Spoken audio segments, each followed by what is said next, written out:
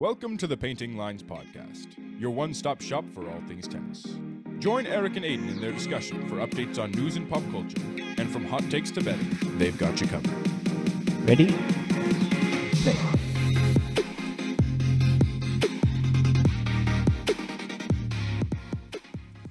Hey guys, welcome back to Painting Lines. We have an exciting episode this week.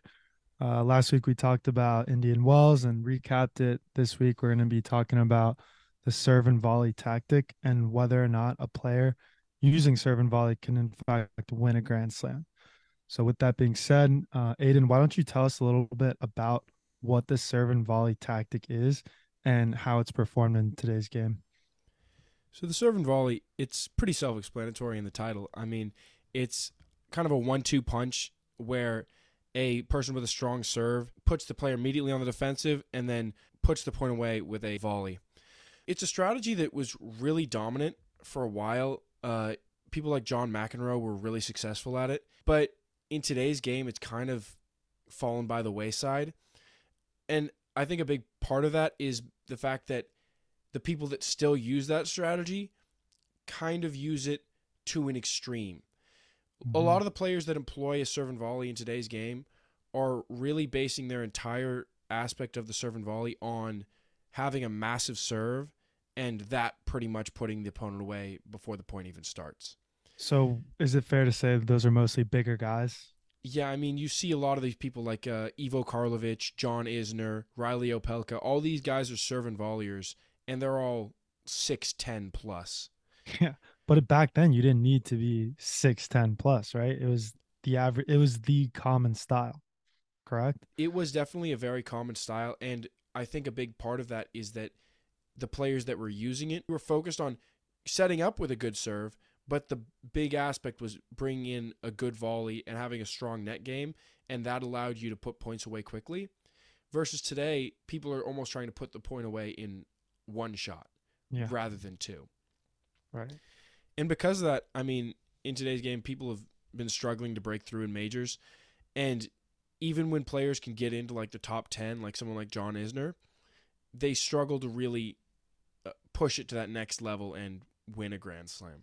Going out on a limb here, I personally don't think that a serve and volleyer can win a slam today just because you have to be a more well-rounded player. We have guys out here that can chill on the baseline. Look at Rublev. He rarely comes up to the net and he's ranked inside the top 10. He's 8 or 9. And you have someone like Cressy, Isner, Opelka.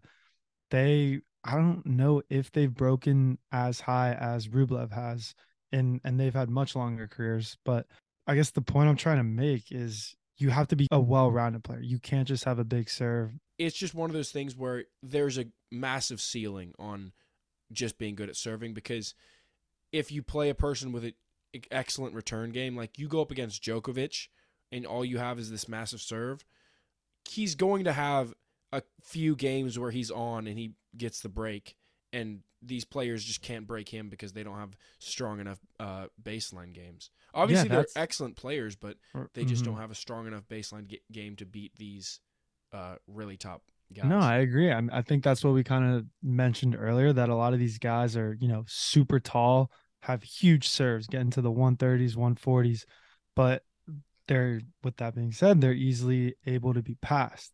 So if your serve isn't right on the line or like blowing past these guys and they can really tee up on one of your returns, like, these guys aren't the most agile. They're not getting everything back. It's a high risk, high reward type play. And to be honest, I hate watching serve and volleyers. I like it thrown in. You know how Federer, he would occasionally and deploy it as part of his strategy.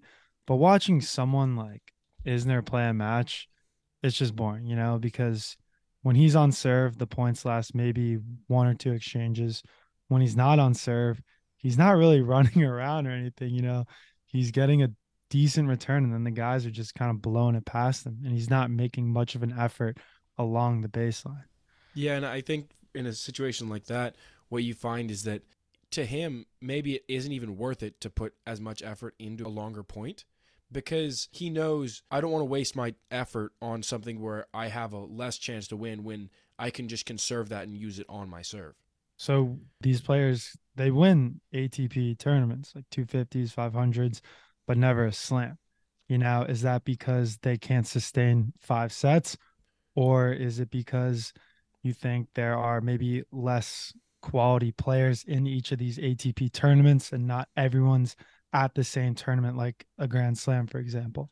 I think you mentioned both of the big aspects of why they can win a smaller tournament. You can kind of get lucky in your competition in an ATP 250 or 500. You're not necessarily going to play against the top 10 people in the world. But I think also it is the second thing that you mentioned, which is later on into a 5-set match, you're going to lose some zip on your serve. You're going to lose some zip on all of your shots. But if your entire thing is you have to be able to blow a 140 mile per hour serve past your opponent, and all of a sudden you're not hitting it with the same pop. No, I definitely can resonate with that. I know at least when I play, the later on in the match it gets, my serves get lazy. I'm tired. I'm not putting every ounce of effort as I was in the beginning of the match into my serve.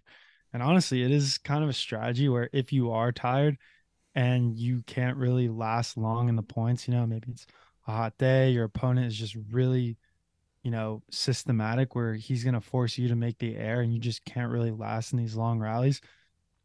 Serve and volley is kind of the way to go, right? It's an easy, like, you know, couple exchanges here and there, and you may get lucky with a nice volley or you may get passed, but then you just walk right back to the baseline, get set, do it all over again. So, yeah, I mean, you said it earlier, these guys aren't going to be able to last into the fifth set with these, 140-mile-an-hour serves. Especially because of how big they are. I mean, we talked about their frames being like 6'11", Yeah. 7 feet even maybe. And you're talking about these guys that have to carry so much more mass around a court. I mean, I feel like it's significantly easier for someone like Schwartzman, who's 5'6", I don't know, to run around a court for 3 or 4 hours than a guy that's 6'11" and carrying like an extra like 100 pounds. Yeah. I know. It is funny seeing the height disparity on the court when, say, a Schwartzman and an Isner play. Yeah, when they take the photo Yeah, when before, they take the photo. he goes up to like I'm his pretty sure they waist. played. Yeah, they played doubles together a That's couple wild. times. It's funny. Yeah. I wonder if it was just a joke. They were like, let's just have the Yeah. tallest and shortest guys out there. Probably. But another point I want to bring up is the advance in technology now. I think because rackets are, higher quality, they're able to generate more topspin now, so players can hit harder and therefore are able to pass these serve and volleyers more easily. I think back in the day, you're kind of seeing these like old wooden rackets with more of a flatter shot, so people weren't really blowing it by. And you look at, like we said, Rublev, people like Casper Ruud, people with massive forehands, they're gonna get it by you. And even if they're not, they're gonna rip it at you so hard that you're not gonna get a great volley on it. So the ball may just pop up and then give them another chance to hit a winner shot. I think that's very true, but I think there is an aspect where obviously both players have these advanced rackets. So if you're a server and you have a better racket, you can hit a harder But serve. that I does mean, that doesn't help you as much I think it doesn't help you if because you're volleying. You're not. I guess you. you're hitting probably more aces than they were. Mhm. So like Isner probably doesn't volley as much as McEnroe did. Like McEnroe's probably using his serve as a setup with Yeah. this worse racket versus Isner trying to just essentially hit a winner Mhm. on his first shot. That's a good point. You know who actually reminds me of McEnroe these days? Who is that? Dennis Shapovalov. Well, Just as far as his serve, have you seen? First of all, they're both lefties. Second of all, have you seen the lean on Shapovalov's serve? It's almost identical to McEnroe. They toss the ball so far behind them, lean so far back, and then just kind of torque that torso towards it. And honestly, they're both pretty entertaining to watch too, as yeah. far as character wise. And I mean, I assume that's just to generate a massive amount of like kick on their serve. Right, right. Tommy Paul kind of does it too. He's got a big lean. I personally, I don't like the lean. I start to get a little wild. Um, I'm more of a I will toss the ball straight up or even a little more to my right side. So I'm a righty. Instead of getting the lean, I like hitting like grazing the ball, getting a little more of the like outside aspect to it, kind of like a Sort of JJ Wolf like a serve, spin serve. a spin serve. Yeah, yeah, yeah. So, well, I think to be a, quality player, you have to be able to switch up your serves. You Yeah. have to have multiple serves in your arsenal, right? You can't just rip it down every time, even if you have a massive serve. Players are going to catch on to that. Now, I don't know if these serve and volleyers just think they can get by on speed, by blowing it past someone, or if they really have a few other serves in their arsenal that they can deploy.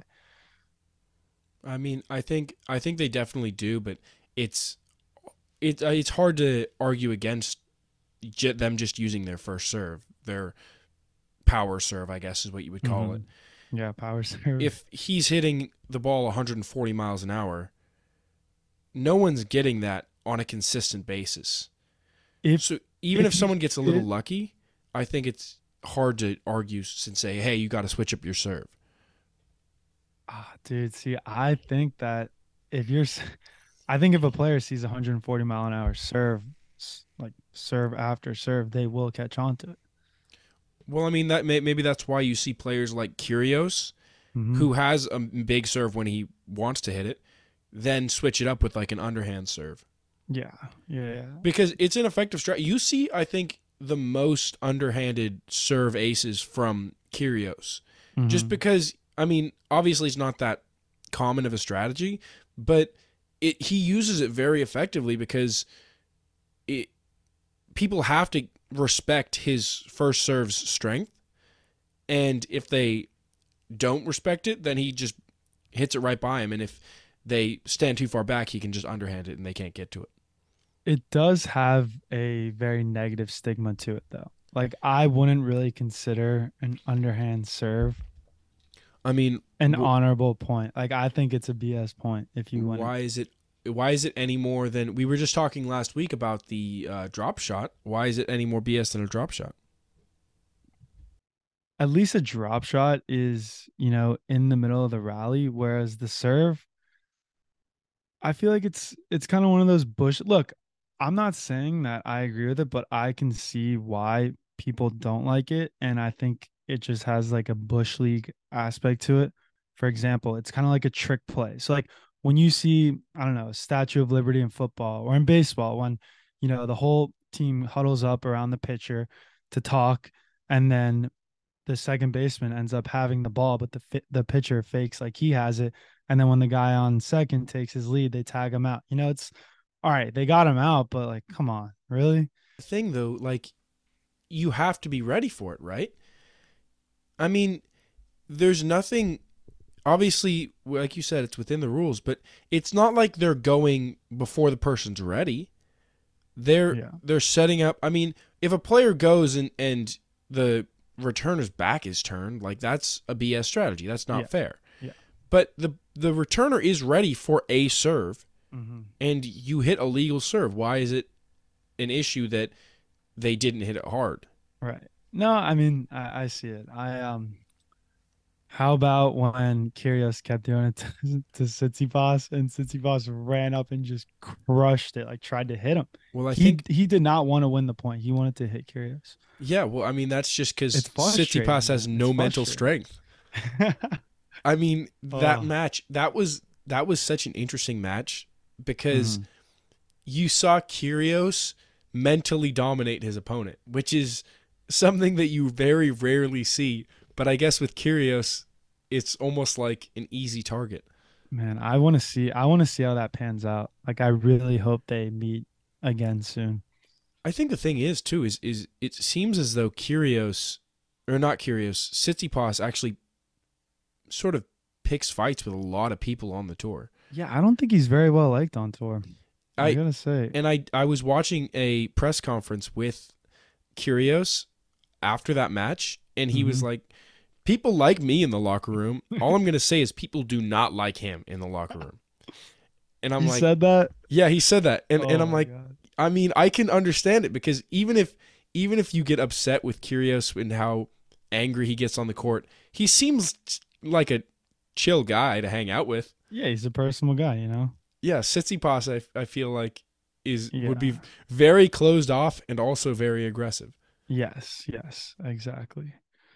All right. So going back to the point that we made earlier, how these serve and volleyers are not the best athletes. To win a Grand Slam, you need to be able to break your opponent, right? These guys just they can't. You know, every single match you watch with them ends up in a tiebreaker. And if if they if they lose serve once in that tiebreaker, then you can pretty much count on a loss. When I was at the Open, the Miami Open this past week, I was, checking the lines on every point, and I was just wondering if it would be a winning strategy if because you can bet point by point. So if let's say the first point of the game, you can bet that whoever's on serve will win that point. And if you do that the whole match, obviously you're going to lose some, but overall, like, will it be a winning strategy? I feel like with these guys, it would be. When I was at the Open, I watched the Bublik and JJ Wolf match, and I was waiting for Bublik to do something like cool on serve, right? So I'm videoing every single one of his serves. Finally, I get sick and tired of it. I'm like, all right, I'm just gonna enjoy the match. I'm gonna watch it, and he rips an underhand serve. Oh, I'm sure it was immediate too. Like you're like, I'm gonna put my phone away. It was the one right after. That feels so bad. Yeah, and I didn't even get to see it live because I was putting my phone in my pocket and had to shuffle around, and then I look up, and I look up because I hear the crowd like, oh, Yeah, and then I see the ball just like doot doot doot, and you see and like then the I look up replay on the probably. screen. Yeah, Yeah. that Oh, feels so man. bad. I know. He's a fun guy to watch though, Bublik. He's Yeah. very very into the crowd. He's not. He's a tall guy. He's 6'5", 6'6", but he still can move. Like he's not. There's a big difference between someone who's 6'10", like a John Isner and Opelka, and then someone who's 6'5", 6'6", like Medvedev and Bublik. It's almost night and day. But yeah. So let's see. I mean, continuing on the idea of if these big guys can win a slam, have you ever watched the highlights of the John Isner versus Nicholas Mahut match at Wimbledon? That won a couple of days, didn't it? Yeah, it went like 12 hours long, and it really kind of proves the point of these guys cannot break serves. Mm-hmm. Were they both serving volleyers? No, Mahut wasn't. Mahut was just like I don't know how to describe him. He was just a balanced player. Not super special, but a balanced player. Yeah. And he didn't have that crazy good of a serve, but Isner couldn't break it. And obviously Isner has a strong enough serve that Mahut couldn't break it. And so the match went, the last set was like 70-68. Oh my God. They changed the rules since then, right? I believe. They have now, yeah.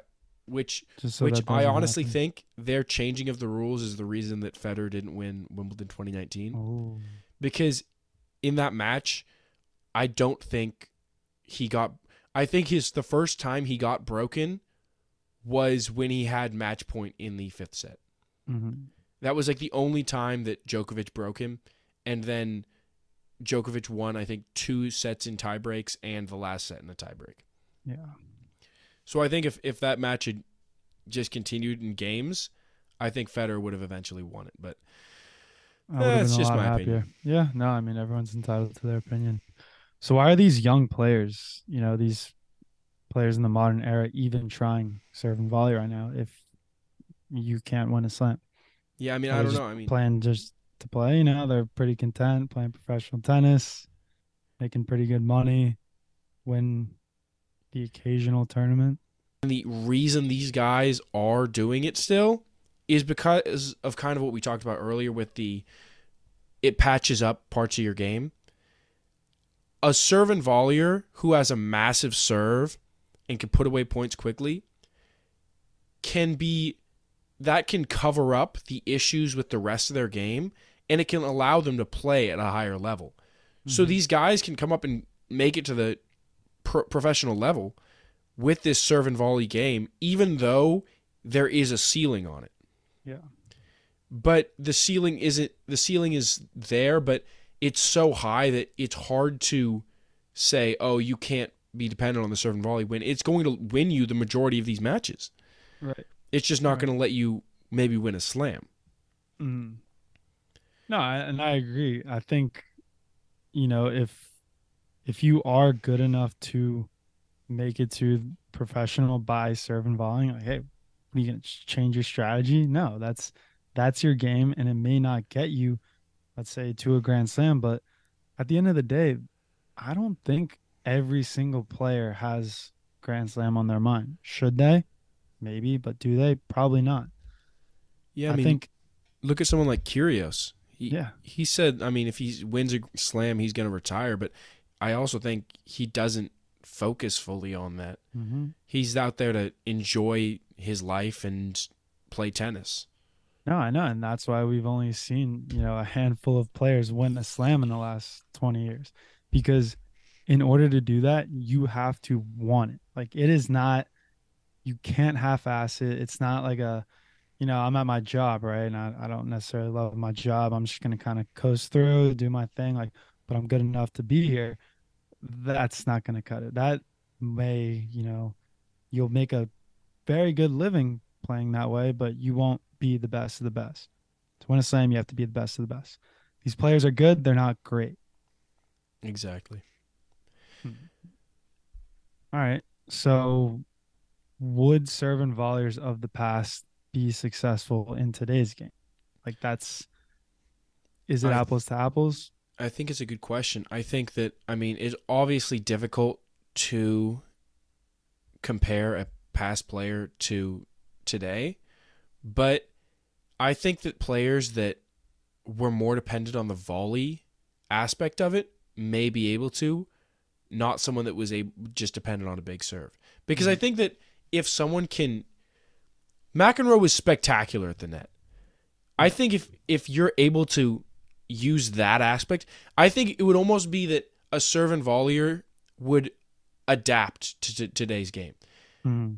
So people that were spectacular volleyers would still use that massively to their advantage, but it wouldn't necessarily be based on I'm going to serve and put it away immediately. Yeah. They would just, I think, come to the net a lot more. Yeah. So the one person that comes to mind for me that I would love to see play right now is Pete Sampras. Yeah. I think he would give Djokovic, Nadal, Federer, or he actually played Federer, but at least Djokovic a run for his money, I think he can beat the younger guys too. Prime Sampras would beat half the guys in the top 10, in my opinion. Why? What's your Why? reasoning behind that? Because of that, the big serve, and so he was kind of a later stage serve and volleyer. Like, he wasn't as early as McEnroe, where I think that was, you can look at the difference in swings. Not to discount McEnroe at all, but if you watch him hit a tennis ball, it's not the most elegant or graceful thing ever. Whereas Pete Sampras kind of came on in the later half of the serve and volley era and still had a very nice stroke, a gorgeous one-handed backhand, a powerful forehand. And like you said, in order to be good in today's game, you have to have a little bit of both, right? The serve and volley has to be part of your game. It can't be your whole game. And while Sampras's serve and volley was a big majority of his game, it wasn't the only thing he can do. He could still hit deep ground strokes. That's true, 100%. Do you think that of the four slams, if someone was going to win it, do you think it would have to be at Wimbledon on grass? Ooh. Because I feel like it probably would, but there's also a level to, I know that they actually changed. Do you know they actually changed Wimbledon's, like, the speed of the grass? What did they do? When did they change that? They kind of how you were talking about earlier with the making it more exciting and, like, it's not fun to watch a serve and volleyer. That actually was an issue at Wimbledon. They were having so many things where the points were just super fast, and so people didn't want to watch it. It wasn't exciting. So they slowed down the court. I think they How do made the they do grass that? longer or Oh, they something. made it I'm longer. not I'm not maybe they wet it more. I'm not 100% Mhm. sure how they actually accomplished it, but they Wow. slowed down the courts so that the serve and volley couldn't be as like effective and there would be more drawn out points. So with the faster court, what is that just for like okay. The part that makes the faster court more advantageous for a serve and volleyer, is it on the serve or is it on the volley? Like where does that part come in? It's definitely on the serve. I It's mean, mostly on the serve. because these guys are winning because they have Hmm. extremely rapid serves. They're But hitting it right by the guy. don't you think though, when say you're serving, you're on grass and you're coming up for that volley and you hit your split step, don't you have a bigger chance of not catching your footing or slipping because it's grass? Yes, but I mean these guys are so trained. I mean, like Hmm. you obviously at Wimbledon you see the most slips and slides and falls Yeah. because it's grass, but you don't see. It's not like every time someone comes to the net you see them fall. Hmm.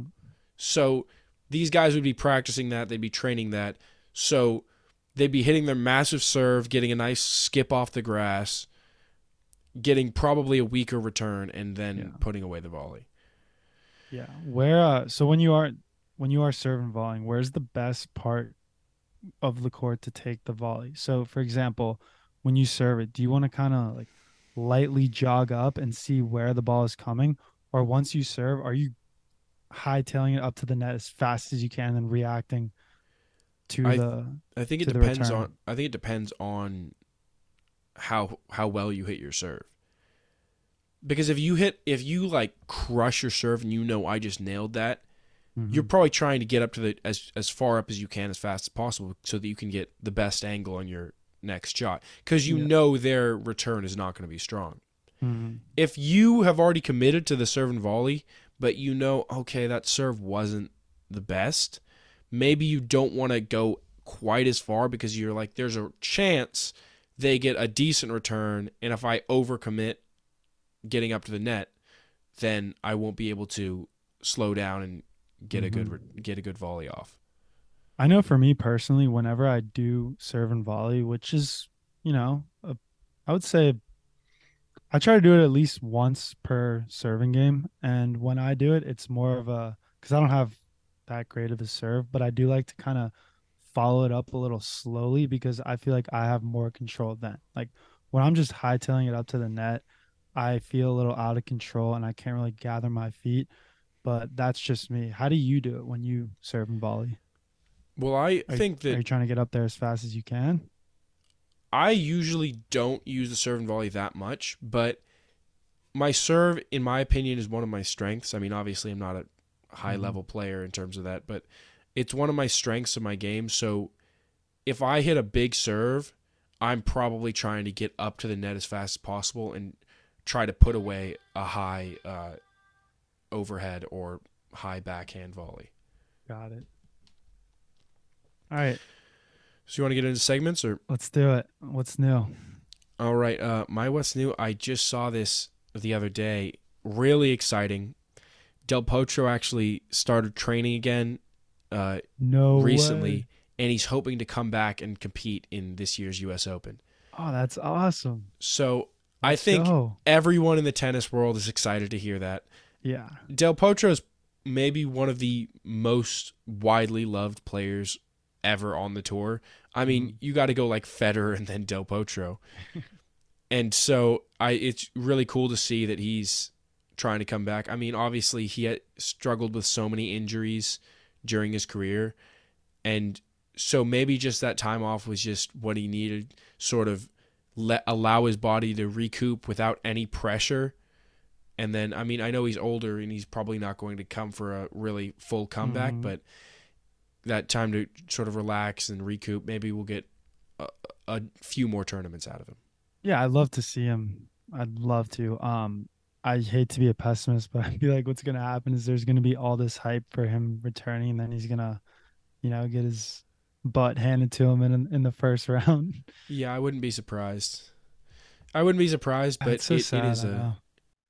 So how does that work? He would get an automatic bid, right, to the U.S. Open.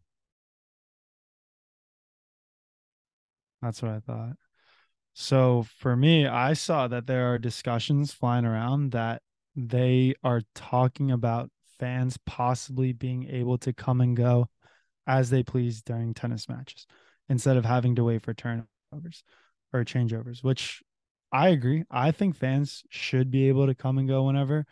I don't think it's as distracting as people think to the players because a lot of the players are for it. They want a more interactive fan base and they want what's good for the sport. For example, I was down in Miami for the Miami Open. I'm super excited. I go up to the court. Oh, sorry, you have to wait for the changeover. I'm like, all right, the match just started, so I just have to wait for one game. They're like, no, you have to wait till the third. So I'm sitting down there and I can't even see the match. They make you wait at the bottom of the stairs for 3 games. I don't like that. I'm not with it. I think they should let people come and go. I think it's a situation where you're almost adjusting to the person that likes it the least. It's like, oh, some people are okay with it, but if it impacts someone else more, that's why they don't do it. Like some players you said are in favor of it. Yeah. So those players are like, oh yeah, it doesn't affect me, but maybe it affects someone else. And Right. maybe it affects their opponent. And so that almost sort of gives them a advantage if it doesn't bother them. I agree. I think another aspect of it is if you're in a tennis match and you're in the court, there's almost, I don't know if there's a level of sort of accountability, like where you don't, obviously you want to be silent during these points. If people could come and go freely during a match, someone could just run into a stadium, just yell something in the middle of a point, and then run back out and have no accountability for it. But what's so wrong with that? It's a distraction for the point. What do you what do you think is wrong with it? All right. Well, a big counter that always comes up, which I don't necessarily agree with, but look at free throws in basketball. You have fans being as rowdy as they can, shouting whatever they want, trying to distract the other person. So why can't tennis become like that? So do you think it would be good if like they were just yelling during the points? I mean, I think it would make tennis a little more interesting. I I agree. I'm kind of a traditionalist, but I think this could be something where they're trying out something new for the sport, I think that changing it. Tennis has to become more popular. I think what you're describing sort of it makes it so that the audience and the crowd is a much bigger part of the game, and that could be seen either as a good thing or a bad thing. Because Mhm. if fans are just constantly yelling like an NBA game, Yeah. you have to be sort of warding off that like abuse from the crowd if Mhm. it's negative. Mhm. And in an NBA game, obviously that exists, in an NFL game that exists, but the difference is that you're not alone on the court in those games. That's true. That's true. I think this will be something that will be very interesting to see in the future, and we'll definitely keep tabs on it. So let's move on to the bet of the week. I have Tommy Paul and Carlos Alcaraz, that match Tuesday, going over 2.5 sets for plus 150. I think that, so far Alcaraz has been bagling his first two opponents. Um, I think he hasn't seen anyone as tough as Tommy Paul yet. And I think Tommy Paul is going to have a little bit of an advantage over Alcaraz just because he's played more matches and he's seen tougher opponents. So you have Carlos Alcaraz coming into this match, fairly relaxed, hasn't really seen anyone tough, where, Tommy Paul is definitely going to give him a run for his money. He's already 1-0 versus Carlos Alcaraz. And my third point is I think Carlos's drop shot isn't going to be as effective with Tommy Paul as it is with the other players on tour because of the fact of Tommy Paul's extremely athletic nature and his ability to get to these shots. So, I'm not saying Carlos is going to lose. I just think that it's going to be a tight match and it's going to go over 2 sets. That's cool. That's a cool bet. I think those are interesting sort of prop bets. Uh, Who do you have? My bet is an upset, big upset. Garin over Tsitsipas, which is a plus 330. He's a plus 330 underdog. And the reason for this is kind of because Garin's been playing really well. He's in great form. He beat Rude and Nishioka both at Indian Wells. He beat Baez in the second round here at Miami. And I think what's going to happen is Tsitsipas has yet to play a single match in this tournament. So I think that he's not going to come out sort of full strength. I think he's going to be fresh, but I think he's going to be flat. And so I think it's going to be a situation where they split the first two sets and then Garin takes it in the third just because he's sort of in good form right now. Mm-hmm. No, I like that bet just because Tsitsipas came out and said that he's not healthy and that he doesn't expect to go super far in these tournaments. I think he said that before Indian Wells, but anyway, when you have a player saying that they're not expected to do well, come on. Like they're kind of already sealing their fate there. Plus, I love those odds. Plus 330. It's a situation where, like, I think that Tsitsipas, he hasn't played a match. I mean, that can, obviously the extra rest helps, but not having sort of warm-up matches for harder opponents. I mean, Garin's not an easy guy to beat. Mm-hmm. So I think that may impact him. Good deal. All right. We saw some crazy matches in Miami so far. One of them being Hurkacz Kokkinakis. Did you see that? Oh, so that's my match of the week. It went 3 sets. All 3 sets were tiebreakers. The first set, Hurkacz had 6 set points that Kokkinakis saved, ended up winning the set. Second set, Hurkacz saved 2 match points, ended up winning the set. Third set, Hurkacz saves 5 match points and goes on to win. Like, come on, this was so exciting. Spectacular. The rallies were amazing. The points were fantastic. You know, the passion from the players, you could just see it when it got into that tiebreaker. That match had me on the edge of my seat, and it was probably the best I've seen in a while. I got to go rewatch that after this. Mm-hmm. My match of the week is McDonald. He beat Berrettini 7-6, 7-6. And this match is as much of a... McDonald has as much of a defensive masterclass as you can have. There were so many points where Berrettini was just on the offensive the entire point, and McDonald just got everything back. He was just playing so scrappy, and then all of a sudden he's just able to turn these points around and win, which is really tough against a top opponent like Berrettini. Yeah, the hammer, man, the Italian hammer. Yeah, it's like the Akron hammer of LeBron. All right, well, this was a great episode. Thanks again, guys, for tuning in. And if you have anything to say, DM us, shoot us an email. We want to hear your thoughts. So, all right, we'll catch up with you guys next week. Thanks. All right, and that's the show. If you're not already subscribed, go ahead and hit that subscribe button. You can find us on Instagram, TikTok, YouTube at Painting Lines Podcast. Feel free to shoot us a DM or email us any questions or thoughts at paintinglinespodcast@gmail.com.